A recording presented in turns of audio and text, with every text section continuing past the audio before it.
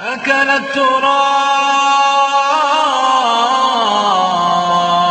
محاسني فنسيتكم وحجبت عن أهلي وعن أترابي فعليكم مني السلام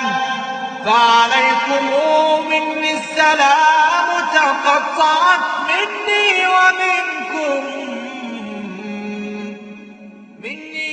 ومنكم خلة الأحباب.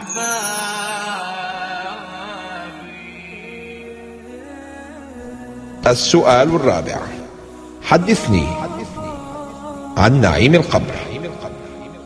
كان بشر بن الحارث يقول: نعم المنزل القبر لمن أطاع الله. ألا ما أروع نعيم المؤمن من ساعة موته إلى يوم بعثه. يبشره حشد عظيم من الملائكة ممن حضر نزع روحه: سلام عليك، سلام من عند الله وسلام من الملائكة. وتناديه الملائكة بأحب أسمائه إليه ثم يبشرونه بالجنة. ولاحظ المعرفة المبكرة بنتيجة الامتحان، أهم امتحان. قال محمد بن كعب: لا يموت أحد من الناس حتى يعلم أمن أهل الجنة هو أو أهل النار. وهو مصداق حديث رسول الله صلى الله عليه وسلم: المؤمن إذا حضره الموت بشر برضوان الله وكرامته، فليس شيء أحب إليه مما أمامه. ولذا قال شيخ الإسلام ابن تيمية: وأعرف شخصا من أصحابنا لما حضرته الوفاة جعل يقول: حبيبي ها قد جئتك، حتى خرجت نفسه، ومثل هذا كثير. ثم ينزع ملك الموت روحه، فتخرج روحه كأطيب ريح مسك وجد على وجه الأرض، ويكون خروج روحه سهلا يسيرا، فتسيل كما تسيل القطرة من فم السقاء. فإذا أخذها ملك الموت لم تدعها الملائكة في يده طرفة عين حتى يأخذوها، وذلك تأدبا معه أو اشتياقا منهم لاستقبال روح المؤمن، فيجعلون روحه في كفن وحنوط وحرير من الجنة.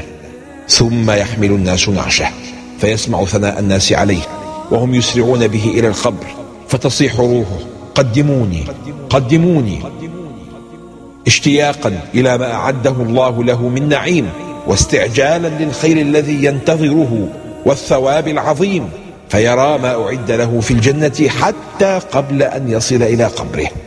ثم تعرج روحه إلى السماء، فتستقبله ملائكة كل سماء، فلا يمر بباب إلا فتح له، ولا يقابل ملكا إلا صلى عليه، ويصحبه بعد دخوله في كل سماء مقربها، وذلك إلى السماء التي تليها، حتى ينتهي إلى السماء السابعة حيث أقرب مكان للجنة. ثم تعاد روحه، فيأتيه ملكان يسألان، فيجيبهم عن سؤالهما عن ربه ودينه ونبيه، ثم يسمع ثناء الله عليه بعد أن أجاب: صدق عبدي. فوالله لو لم يكن ثوابه إلا ثناء رب العالمين عليه لكفاه. وما أسعد قلب عبد يسمع صوت الملكين يبشرانه بنتيجة امتحانه وثمرة اجتهاده: على اليقين كنت، وعليه مت، وعليه تبعث إن شاء الله. ثم يسمع أجمل أمر يصدر من الله إلى الملائكة: فأفرشوه من الجنة، وافتحوا له بابا في الجنة، وألبسوه من الجنة، فيأتيه من روحها وطيبها، ويفسح له مد بصره. قال النبي صلى الله عليه وسلم: إذا رأى المؤمن ما فسح له في قبره فيقول: دعوني أبشر أهلي، فيقال له: اسكن، أي لا تعجل، فكل شيء له أجل معلوم وقدر محتوم لا بد منه. وفي حديث أنس كما في الصحيحين: فيقال: انظر إلى مقعدك من النار، أبدلك الله به مقعدا في الجنة فيراهما جميعا، أي يرى مقعده من النار ومقعده من الجنة فيزداد فرحا إلى فرح، ويعرف نعمة الله عليه بتخليصه من النار، وهذا من آيات الله المبهرة. فبينما المؤمن راقد في قبره يرى الجنة والنار بعينيه، فتنظر أولا إلى مقعدك من النار لتعرف نعمة الله عليك فيما صرف عنك من الجحيم، فكيف إذا كان بعد هذه النجاة الفوز بجنات النعيم؟ فتخيل كيف ستكون مشاعرك وشدة فرحتك وعظمة اشتياقك وأنت ترى هذا الفضل العظيم. وماذا بعد هذا؟ في سنن الترمذي من حديث أبي هريرة رضي الله عنه: ويقال له: نم كنومة العروس الذي لا يوقظه إلا أحب أهله إليه حتى يبعثه الله من مضجعه ذلك. ولا يدل هذا على أن العبد ينام النوم المعهود في الدنيا، بل أحوال القبور وحياة أهلها تختلف اختلافا جذريا عن أحوال الدنيا وأهلها. ولذا جاء في تحفة الأحوذي بشرح سنن الترمذي: وإنما شبه نومه بنومة العروس لأنه يكون في طيب العيش. ليس الموت إذن بعدم محض ولا فداء صرف، وإنما هو تبدل حال بحال وانتقال من دار إلى دار.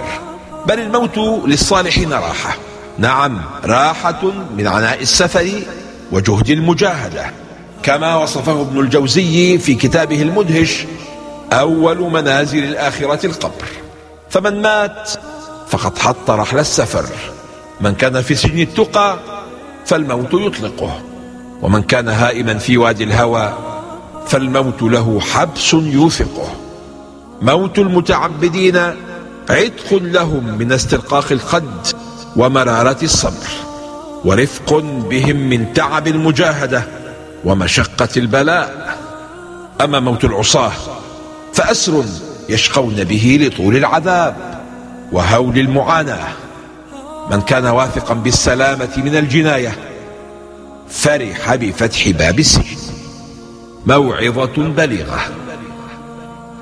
لما سمع أمير المؤمنين المستضيء ابن الجوزي ينشد تحت داره: ستنقلك المنايا عن ديارك ويبدلك الردى دارا بدارك، وتترك ما عنيت به زمانا وتنقل من غناك إلى افتقارك، فدود القبر في عينيك يرعى وترعى عين غيرك في ديارك.